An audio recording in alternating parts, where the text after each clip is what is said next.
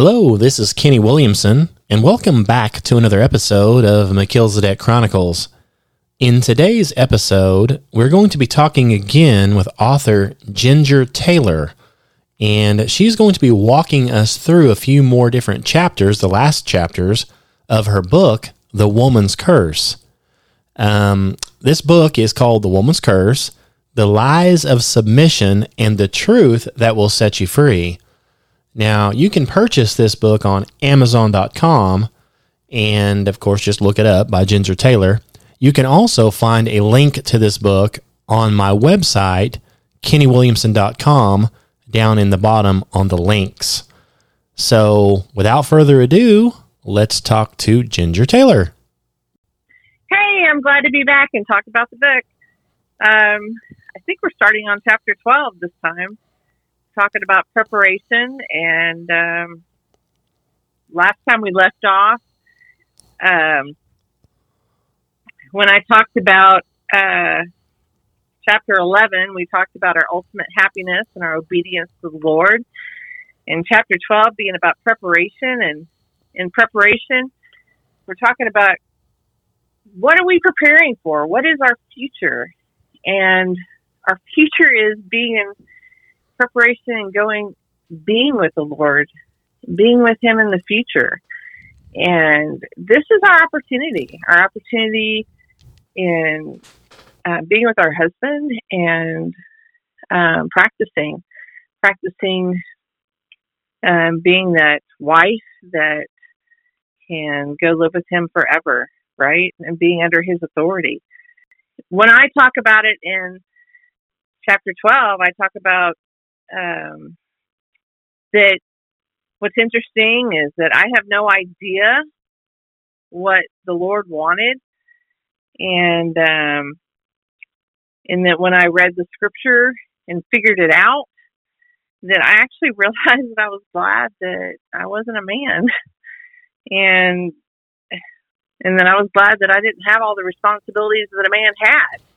And so I started outlining the responsibilities of a man and for a woman to understand what those responsibilities were.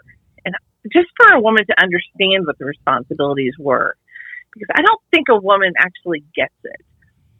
And I used John Piper and an illustration that he had when I'm just going to tell you what he used. When you're lying in bed with a wife and you hear the sound of a window being opened in your kitchen at 3 a.m., do you shake her awake and say, hey, the last time this occurred, I was the one who took our baseball bat and investigated to see if someone was breaking into our house. Now it's your turn, sweetheart. Here's the bat. No, that's when the man gets up. That being a protector calls for more than ensuring safety. And Proverbs 4:10-15 describes a father who protects his son by passing on wisdom, helping him build godly character, and teaching him to reject the lies and temptations of the world. This father is protecting not only his son, but also the generations to follow as the wisdom he shares gets passed on and on. And I just don't think that women get it. Those men have that, it's put on them, that protection on the inside. And we typically want to take that from them. We want to take the responsibility on, but they can't really share it. It's on them automatically. It's put on them. The man automatically feels the need to make the money. Even though a woman may make more money than them, they feel the need to make the money. So if they're not making the money, I write in the book what a woman can do to make a man feel okay in those scenarios by lifting the husband up regarding his job. And then I use different scriptures to reference like 1 Timothy 5:8, anyone who does not provide for his relatives, especially for their own household, has denied his faith, is worse than an unbeliever. And again, I found in Dennis Rainey said it well. When a man doesn't work and provide for his family, he feels a sense of shame. His self-worth sinks. And a man who doesn't work, who can't keep a job, who moves from job to job, who refuses to assume his responsibility, creates insecurity in his wife and children. And every man needs to provide for his family. That's a natural sense of responsibility for him. But many don't seem to understand that providing for their family means more than meeting a physical need. It also means taking responsibility to providing for emotional and the spiritual needs. So my whole chapter in chapter 12 is preparation, but talking also about the needs that the husband has for providing for the wife, and for her just to understand his needs for that, and for her to, I don't know, back off, maybe a word to use there, because if she understands it, maybe she kind of will give him a little room there to provide for her. And I also said I'm, thankful for my husband who gave me wisdom to sum it all up, because men feel responsible because of a curse. As God put a curse on women affixed to their core, he also put a curse on men affixed to their core. So if they recognize their responsibilities given to them by their curse or not, it's there. So they're going to toil the ground, meaning to be responsible for working for their family and supporting them and taking care of them and providing for them. So that is their curse.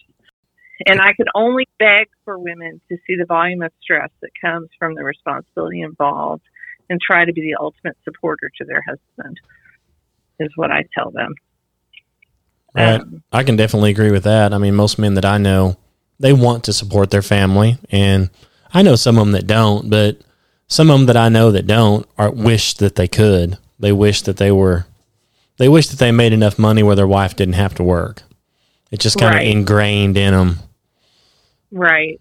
I know very few men that are like, hey, I don't want to do anything. I want the wife to go do it all. There's very few that actually want that, in my opinion, that is. Right. And I talked about the book. I talked about sometimes the laziness is not necessarily laziness, but they don't have a way of going out and finding the job, where I feel like women could help them go out and find the job. So there are those aspects where I've seen that in my children, where I feel like if they had the avenue to go find the job, where they had the help to get it, they would probably work. The working is not the issue. It's getting the job. And so I think the women probably have more, they could help them in that area better, is all I'm trying to say. And I do help my husband find his jobs. I help him find all of his jobs. So I talk about that in the book too, about how I'm his biggest advocate for that. And I actually go to all of his job fairs. I don't let anybody talk to him unless he is interested in the job. So I walk booth to booth. And I present the jobs to him. If he's interested in them, then I'll let him talk. I'll let him talk. He'll talk to them, but I don't let them talk to him unless he's interested. So they'll say, well, bring him over. And I'll say, no, you can tell me about the job, and then I'll present it to him. If he's interested, then he'll talk to you. So whether they like it or not, it doesn't matter. But I'm not going to show him. He's not going to walk to 50 booths. I'll present him 3 that sound good, and he'll talk to them if he likes them. So going on to chapter 13, I talk about divorce.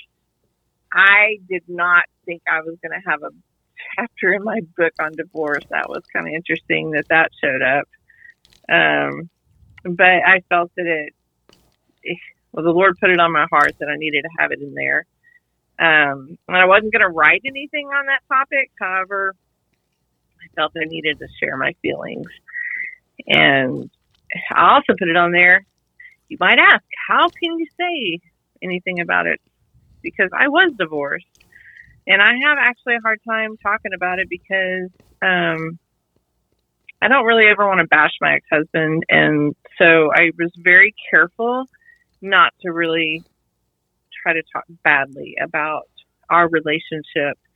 But I do feel that people walk away from marriages so easily today.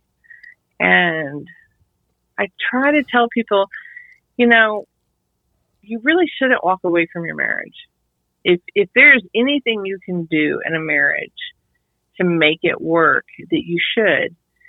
And we should look at our marriage as if we're married to the Lord. And that's what our marriage is supposed to represent. It's supposed to represent our marriage to the Lord. It's supposed to be a representation of that. And when you walk down that aisle and you said, I do forever, that's supposed to be what it's supposed to be.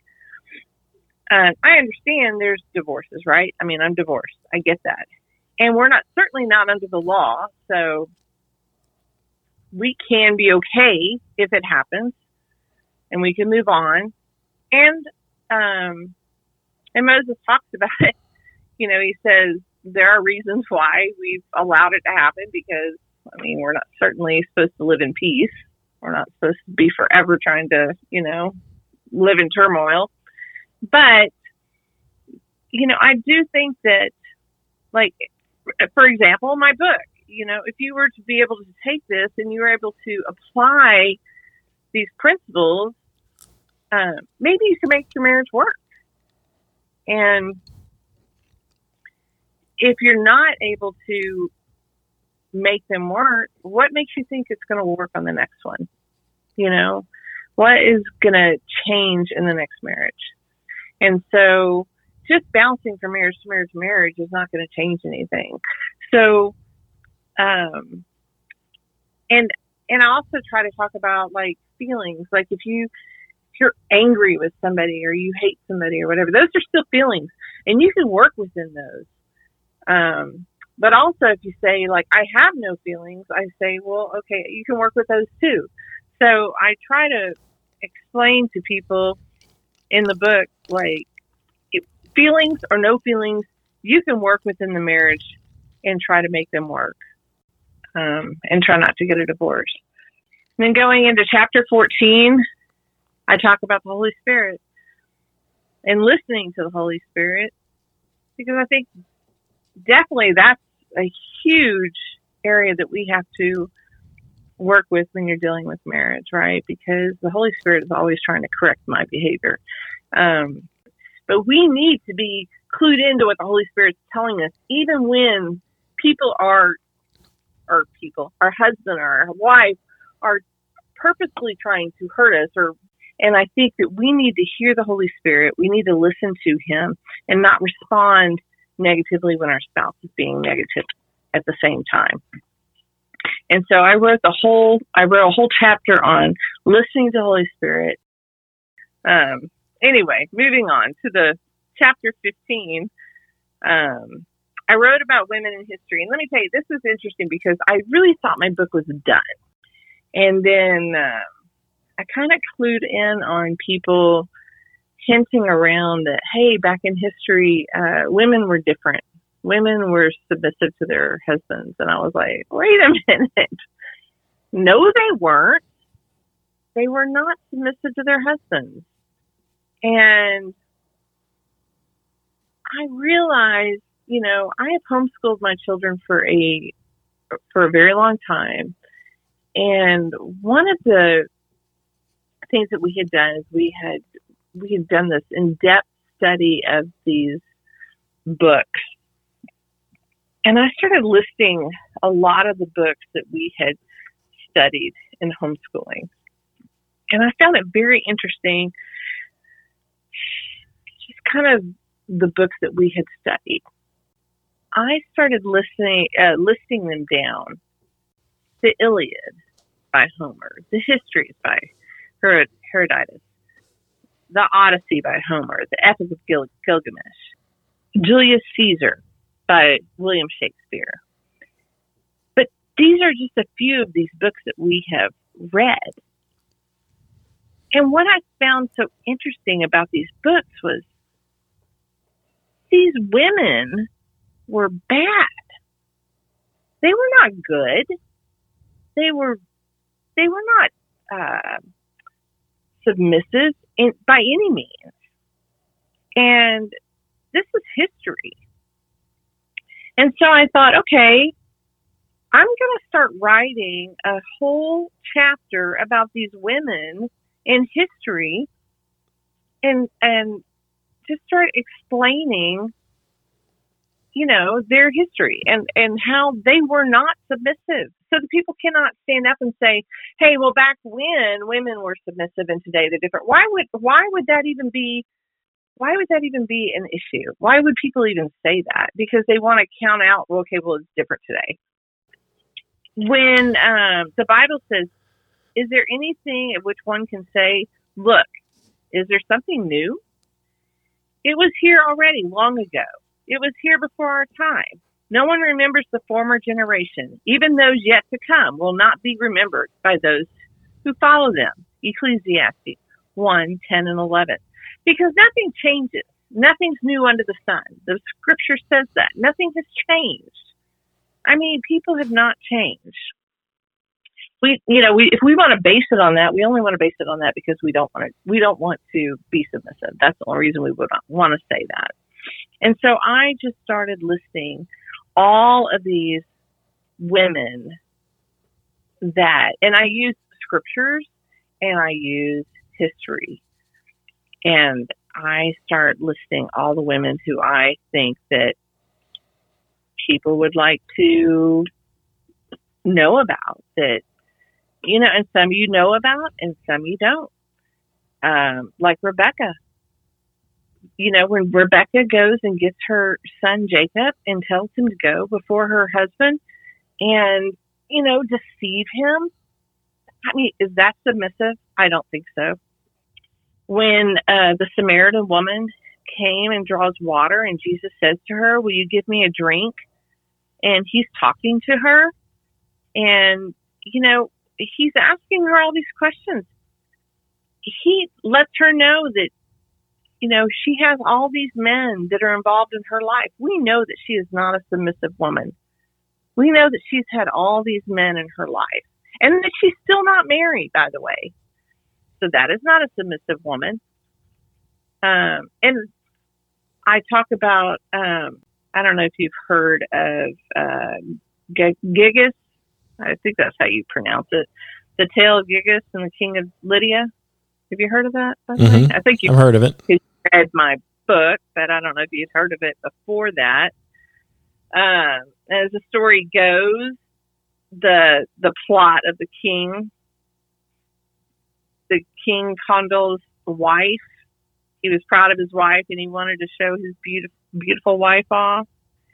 And so he brings her in. Well, he brings a friend in to hides him off into the corner and basically brings his wife in to change clothes, and she sees him off in the corner but doesn't say anything.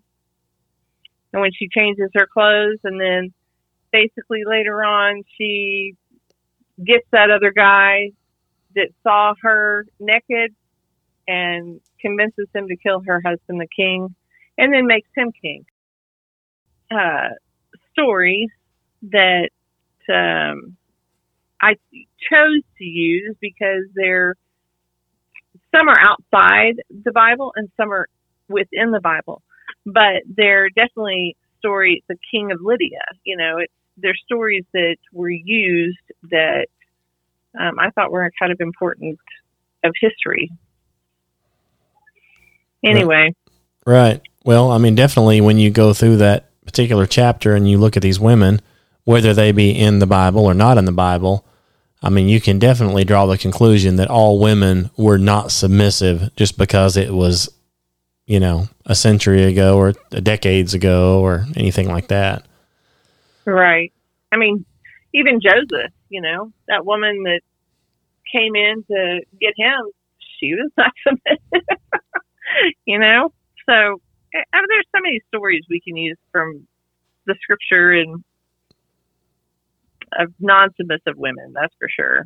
I just found it was interesting that people were, all of a sudden I started hearing people say, oh, women were different back then. And I was like, oh my gosh, I have to do a whole chapter on women in the history because these women were not submissive. And then I just wrote a final letter basically in my book to women just to say goodbye. Just saying, do you remember the first time you were in love and that first boyfriend that you would have done anything for, that you could have asked them to do anything. And do you think that's how you are today? When you first get married, you're going to do anything for your spouse.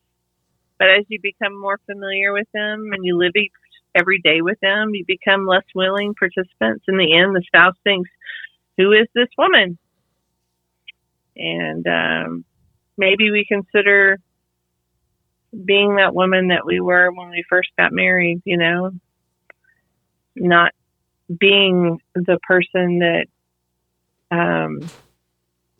becomes more knowing of you become more familiar and you don't do the regular things. I used Revelation 2:4-5, but I have this complaint against you. You don't love me or each other as you did at first.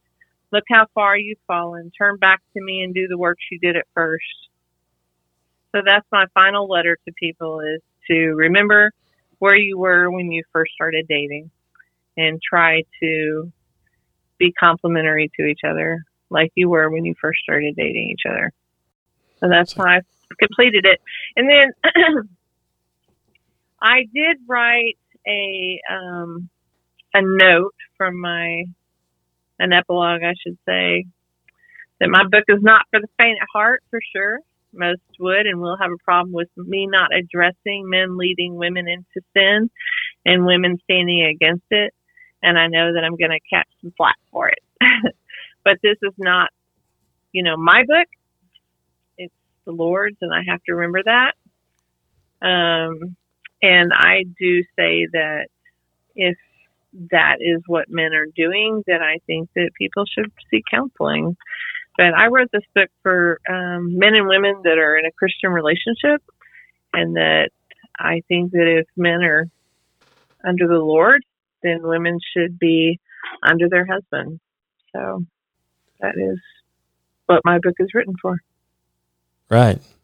Yes. Your book, as far as, like you said in the book, it's written for Christian men and women, obviously. So if somebody can't really take that out of context and say, hey, this guy, he's a serial killer and he wants me to help him kill people. So should I do that? Obviously, this is not what your book is geared toward. Right. Right. Exactly. I had somebody say that to me. Well, what if they're asking him to kill somebody? I'm like, okay, you're totally, you're reaching for the stars right now. That is not what my book is written for. Exactly. And if your husband is asking you to sin, you definitely need to be, talking to a counselor. I am not a counselor. That my book says that you are to be under your husband as if you're under the Lord. So I have to stick to that scripture, and anything outside of that, you need to be seeking counsel. Yeah. So anything outside of scripture that, obviously this, like you said, it applies to a husband who is submitting himself to Jesus Christ. That's right. If the husband has not and is not submitting himself to Jesus Christ, it's hard to apply a lot of other stuff like that when your husband, if the husband isn't doing what he's supposed to be doing to begin with. If the husband is an honest Christian man who has submitted himself to Jesus Christ and is trying to do the right thing, then it's, it should be a lot easier for a woman to be able to fall, into submission underneath him, providing he's doing the right thing. Right. And there's obviously these questions of whether, little questions of, should I do this or should I do that? Well, if he's saying no, the answer is no. If he's saying yes, the answer is yes. It's pretty easy. I think you're right. It's definitely a lot easier than people make it. Now, I was going to say, your book has a lot of other interesting, very good information in it, just other than curse related. It has a lot of good information just on relationships in general. Yes, it does. And I think that's why that counselor was saying that he recommends it for both men and women to get it. Yeah, I can agree with that. Well, I guess that about wraps it up. So thanks again for being on the show. Yeah, thanks for having me on the show again. And if you want to get the book, it's on Amazon.com. It's in 3 formats. It's on Kindle, paperback, and it's in hardback. Thank you. Okay, and there you have it, folks. Thanks again for listening to McKill's Deck Chronicles. If you have any questions, comments, concerns, anything like that, give us an email at truthseekers2012@gmail.com. You can also check out our website at kennywilliamson.com. So check that out and let us know what you think. And I hope that this helped you, and God bless you.